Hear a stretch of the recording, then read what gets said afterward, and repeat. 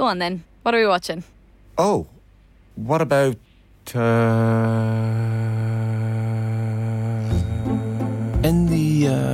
with Sky Stream, the new way to get Sky without a dish. Stream unmissable Sky exclusives like True Detective and Netflix shows like The Gentleman, all in one place. For just €25 a month for 12 months. Search Sky Stream today. New customers only. 12-month minimum term. Requires broadband. Further terms apply. Are you feeling lucky this St. Patrick's Day? Easy Living Furniture has a pot of gold waiting for you with absolutely everything reduced across sofa, dining, bedroom, mattress and accessories. Get the 3-seater dark grey Harper sofa for only $459. Donut 240cm dining table for only $289 and much more. Don't miss out on these lucky savings at Easy Living Furniture. Find your local store online at easylivingfurniture.ie. Is on the hands of the Ukrainians who resist. Oh, I tell you what, I just heard a big bang right here behind me. I thought we shouldn't have done the live shot here. There are big explosions taking place. Today on the Indo Daily, as Russia ramps up its invasion of Ukraine, what lies ahead for Europe and the world? It is President Putin who is bringing war back to Europe. Because our worst fears have now come true, and all our warnings have proved tragically accurate. And just what is Ireland's part in all of this? Will our neutrality of old become a thing of the past? Irish neutrality is based on Ireland, the Irish Parliament, the Irish people making decisions in terms of what we do and what we say and when we intervene. Yes, we are a neutral country. Yes, we are non-aligned militarily. We are not a member of NATO, but we are not neutral on an issue like this.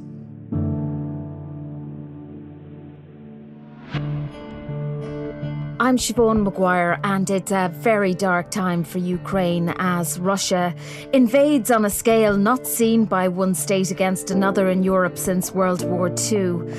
I'm joined today by Declan Power, security analyst, and Donncha O'Bacón, Professor of Politics at DCU. And I'll get into things straight away with you, Donncha, because you have friends in Ukraine who are caught up in this aggressive and what must be a truly frightening experience. What are they telling you? Oh, it's appalling, really. I mean, I had a friend here, for example, who had come from Ukraine to visit me in Dublin last week. He returned to Ukraine, again, like many people, not thinking that the worst would happen, hoping against hope. Indeed. And I've been texting him today. He had to flee Kiev. He was woken up at 5 a.m. and they've had to leave Kiev, himself, his family, the in-laws, everybody. And they're heading now towards Moldova. People have different routes depending on where they're based. Some will go to Poland, some will go to Moldova. As you know, the Irish government have made the move of lifting the visa requirements for Ukrainians so that they can try and get here.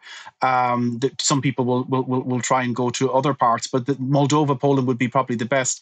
I'm also keeping an eye on what's going on in Donetsk. And by the way, he just got out in time. I mean, like it's like the tanks are already now in Kiev. It's just remarkable. I mean, I cannot really believe that I'm saying that since he just flew from Kiev last week to Dublin, and now I can say the Russian tanks are in Kiev. In Donetsk, for example, I've given lectures throughout Ukraine and had much interaction there with the universities. Indeed, I've invited many of them to come to DCU to give lectures as well. And I gave particular lectures in Donetsk, which is now, of course, under Russian control. And when the fighting started in 2014, that university, the state university that I gave lectures to, the students and the faculty had to flee and relocate in Mariupol, which is also in the Donetsk region, but under Ukrainian control as of today. But I was listening to the mayor of Mariupol this morning, and he says their city is under siege now. So those poor students and faculty in that university who've already been traumatized by having to move in 2014 are facing another invasion. And this is open-ended. There's no obvious exit strategy. This is a full-scale invasion. It's a war from all fronts. And I really, as I said, can't believe that I'm saying this in 2022, that this is happening in Europe. And Donncha, when your friend and his family flee, I mean, have they somewhere to go to, or is this all very much on a whim and hope that wherever they land, wherever they head for, that there would be some place of refuge? It's the latter. Most people don't have a plan like that. Anybody who was very worried would have got out already. This is simply people grabbing what the clothes that they have in the wardrobe and throwing them into the car and running. There was huge traffic in Kiev this morning. The big trouble actually was getting out in time. But no, people don't usually have relatives in places like Poland and Moldova. They just go over, hope for the best, hope they receive a warm reception.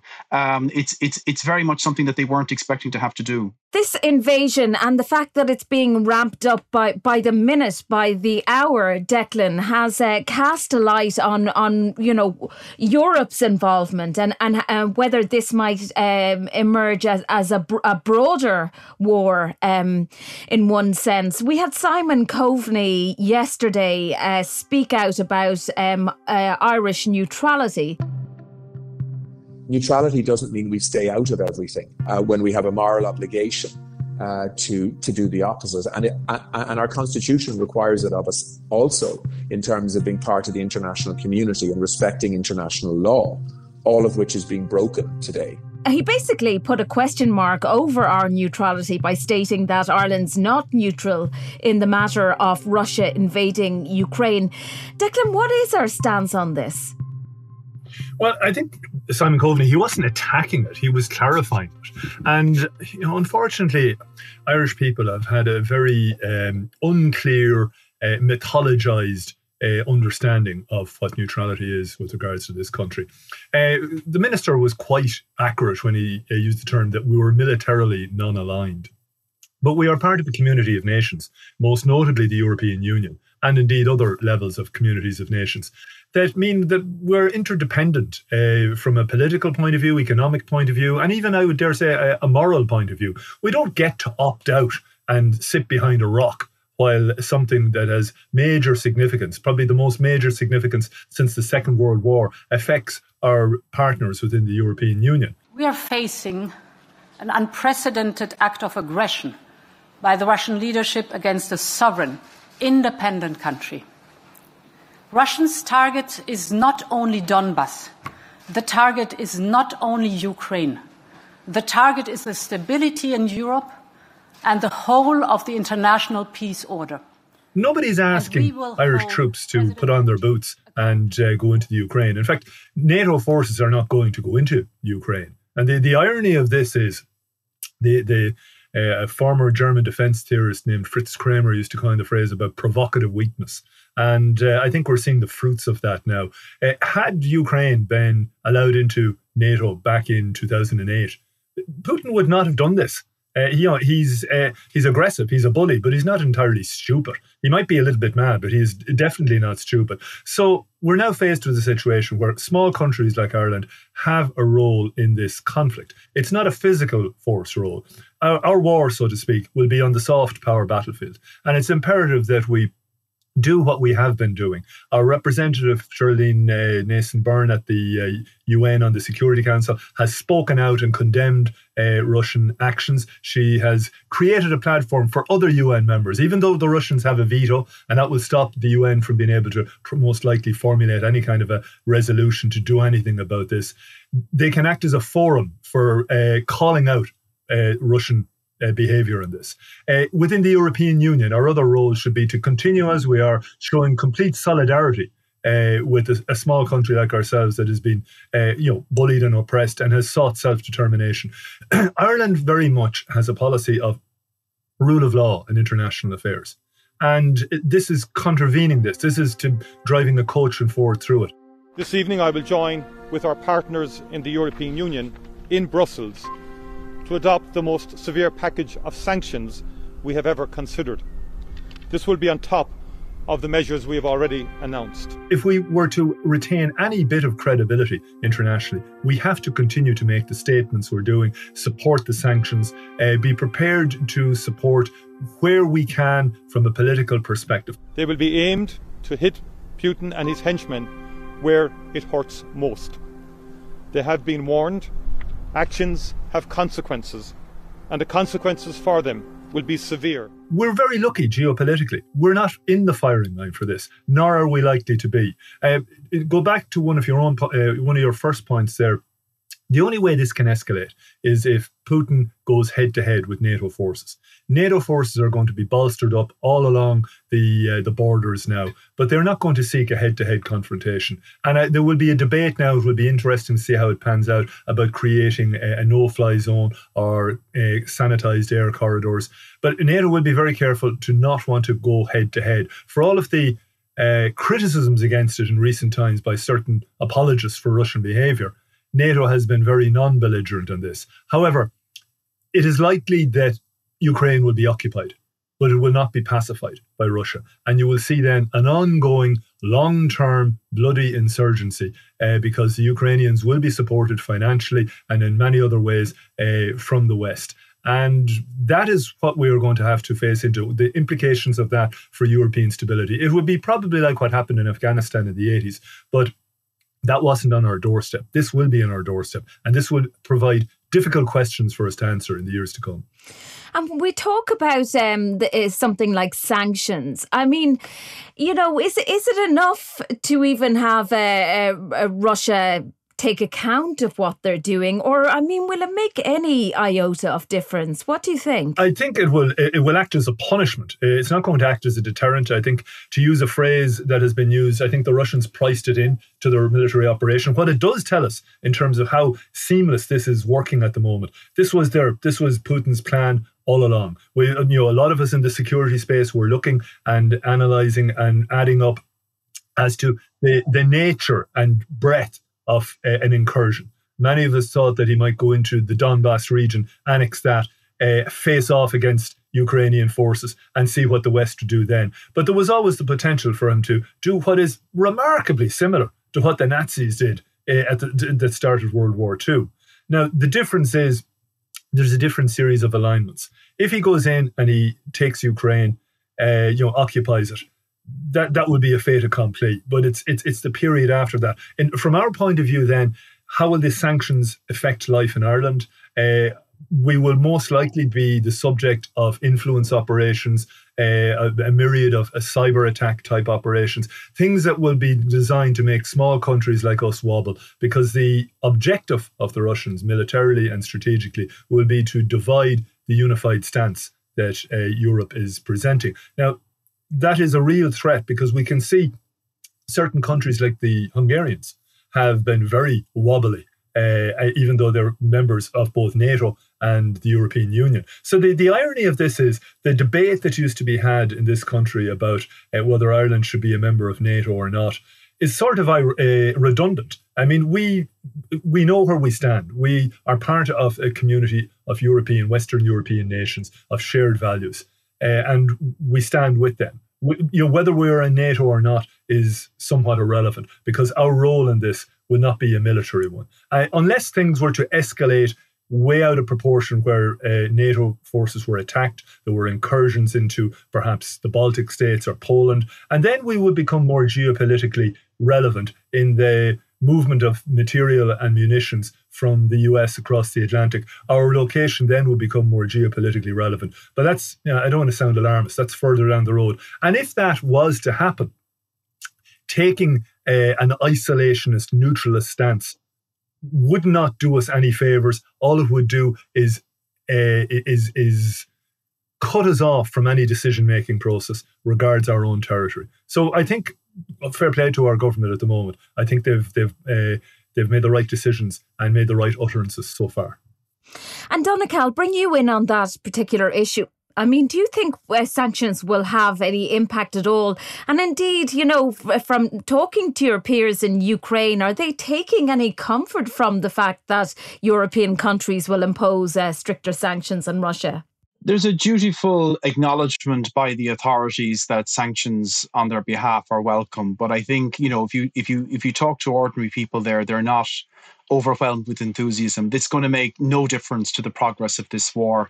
As Declan pointed out, this is punishment, not a deterrent. I mean, and sure, what is a deterrent for it now? They're already there, and they're already going to see this through to the end. So sanctions haven't worked. Sanctions indeed have been in place since 2014, after the annexation of Crimea, after the stimulation of conflict in Donbass, after the downing of that Malaysian Airlines plane, which killed hundreds of civilians. There's been sanctions on Russia, and they have in no way modified the Kremlin's behavior. In fact, here we are 8 years later, and the Kremlin is back in Ukraine looking for more. So I think we have to ask ourselves, firstly, in terms of the European Union, what have we been doing since 2014? And we have to realistically ask ourselves, what will be the effectiveness of sanctions? Then if we move away from sanctions, you're back to the military progress. I mean, Putin gave a very chilling warning at the end of his speech this morning. He said, now...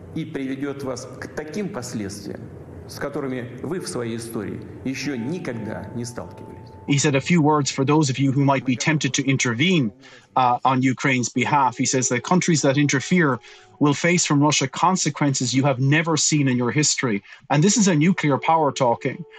So more or less it's saying the rest of the world, stay out of this. This is essentially a regional bully who's trying to retake. This is naked imperialism. This is the type of history we thought in Europe we had left behind. And people were being described as melodramatic when they were making allusions to earlier periods of history when you did have naked land grabs by dictators. No historical situation is ever going to be exactly the same. But we did think that we had left this period of history behind, and we're left with the same dilemmas now. I mean, like, it has proved that appeasing or trying to assuage the insecurities of Vladimir Putin has not worked, indeed could never have worked, because either what he wanted from diplomacy was Ukraine to be handed to him on a plate. And Ukraine's allies, irresolute as they sometimes are, were never going to do that. So therefore, he has decided now to go in and take Ukraine militarily. But Declan is right. It will be a very prolonged conflict. I mean, Ukrainians, unlike Russians, are fighting for their country. The Russian government right now is fighting for empire. This is something different for the Ukrainians. I know they will be defending their homes. They will be defending their neighborhoods, as we would in Ireland. And again, I come back to that. I thought Declan made the point very well there, that as Irish people who have a history of fighting imperialism have, I think, a particular duty to empathize and to activate their whatever resources they have to help the Ukrainian people, who have many similarities in their history to ourselves. Declan, do we have an appreciation in 2022 of just what war means? I mean, it's well beyond the idea of a physical or air fight now, Absolutely. isn't it? I mean, traditionally, military colleges taught war and military operations from a land, sea and air perspective. But really, since the Cold War, there has been a growing awareness of the psychological space, the gravity, shifting the gravity in the psychological battle space, so to speak, to use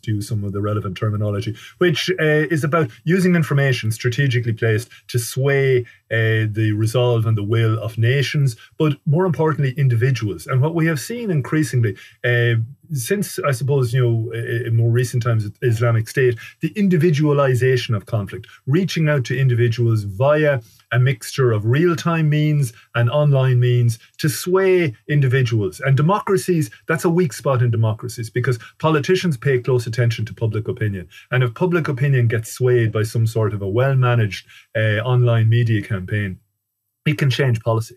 And this, the Russians have been nothing if not diligent students to that. And for the last number of years, they have been using the Internet Research Agency, which it gets shortened to IRA, curiously enough, which has been an entity aimed at trolling in Western European society and to try and shift gravity of opinion about different matters. Irish individual citizens have a role in this conflict. And it's not to take up a rifle, as our Ukrainian partners will have to do in the coming days and weeks. It's to take up to weaponize your mindset, so to speak, in defense of our European democratic values, and to not let call people out on it. There's been a number of apologists. I mean, how many demonstrations, apart from most recently, have you seen outside the Russian embassy? Marching and demanding peace. How many of the usual characters on the extreme left in Ireland, have you seen condemning outright the behaviour of Russia? They'd be very quick to do it if it was the United States. And I'm not saying at times that the United States weren't deserving of criticism, but it's been a very uneven kind of balance here within the civil space. And, we need to be more aware. We need to express our opinions. This is something that is going to affect all of us. When the sanctions bite, when your bill goes up, as it undoubtedly will, we're all going to be affected. In upholding the values that we cherish, there will be a price and there will be a cost. I would hasten to add that some EU member states may be paying a higher economic price than we will. But make no mistake, we do not have the indulgence or luxury to be able to whinge too much about that in this country. This country is probably uniquely placed within the European Union to be less affected by this in a real and meaningful way. Our energy comes from places other than Russia, from the Corrib, from the UK and Scandinavians. Our ability to withstand this should be stronger. So if we have that luxury, we also have a duty to hold our line, to speak our truth to the imperialism, to steal a term from Donegal, because that's what it is. It's imperialism of the kind that was shown nakedly in the 18th and 19th centuries, and call this out. And that can have an impact. People may say, "Oh, how would that benefit anybody?" One of the things you will most likely see happening as a consequence of this is a concerted effort to reach out to dissident groupings within Russia and to assist them in undermining Vladimir Putin's writ, his power base. That may take the form of funding, it may take the form of propagandizing, and it may take military form as well, arming separatist groups that have been a thorn in Russia's side in the last number of years. Those kinds of things have to be highlighted. They have to be endorsed. They have to be supported. There's only one side to be on in this war. We're back to a situation that we thought we'd never be in the 1939 scenario. Ireland was in a different space then. And, in terms of our duties, we're primarily to ourselves. We can't walk away from this, but we're not being asked to do anything that is putting us directly in the firing line. But we do need to be prepared for the soft power attacks that will emanate from Russia and its satellites. And Donncha, the final word to you, I guess, what can Ireland be doing right now? And I suppose from your perspective, it's about offering the hand of friendship to people in Ukraine and letting them know that there is probably a place here for anyone who needs to get out. Absolutely, that's part of it. But echoing what Declan is saying, as a small country which punches well above its weight internationally, and as a neutral country which is well respected, I think we are well placed to be a very vocal voice for Ukraine. But it's not only about Ukraine. I think it's about the values of Europe. I mean, Vladimir Putin made it very clear this morning in his speech. He was saying that he was standing up for Russian traditional values, which sat as at the polar opposite of what he called the pseudo values of Europe, which were being imposed. And there is a difference in values here, and we have to hope, and not only hope, we have to work towards a reality that Vladimir Putin's vision of Europe is not the future, because that's what he's trying to impose on Ukraine and the neighbours which he's able to impose his will on. He has a vision of the future, but it's not a democratic future, it's not an inclusive future, and therefore we have to raise our voice in the European Union, at the United Nations, and all available fora to say that it does matter, that people have a right to determine their own future internally and geopolitically, and Ukraine is at the front line and deserve our full support. My thanks to Declan Power, security analyst, and Donncha O'Bacón, Professor of Politics at DCU. I'm Siobhan Maguire, and today's Indo Daily was presented and produced by myself, researched by Tabitha Monaghan, with sound design by John Smith.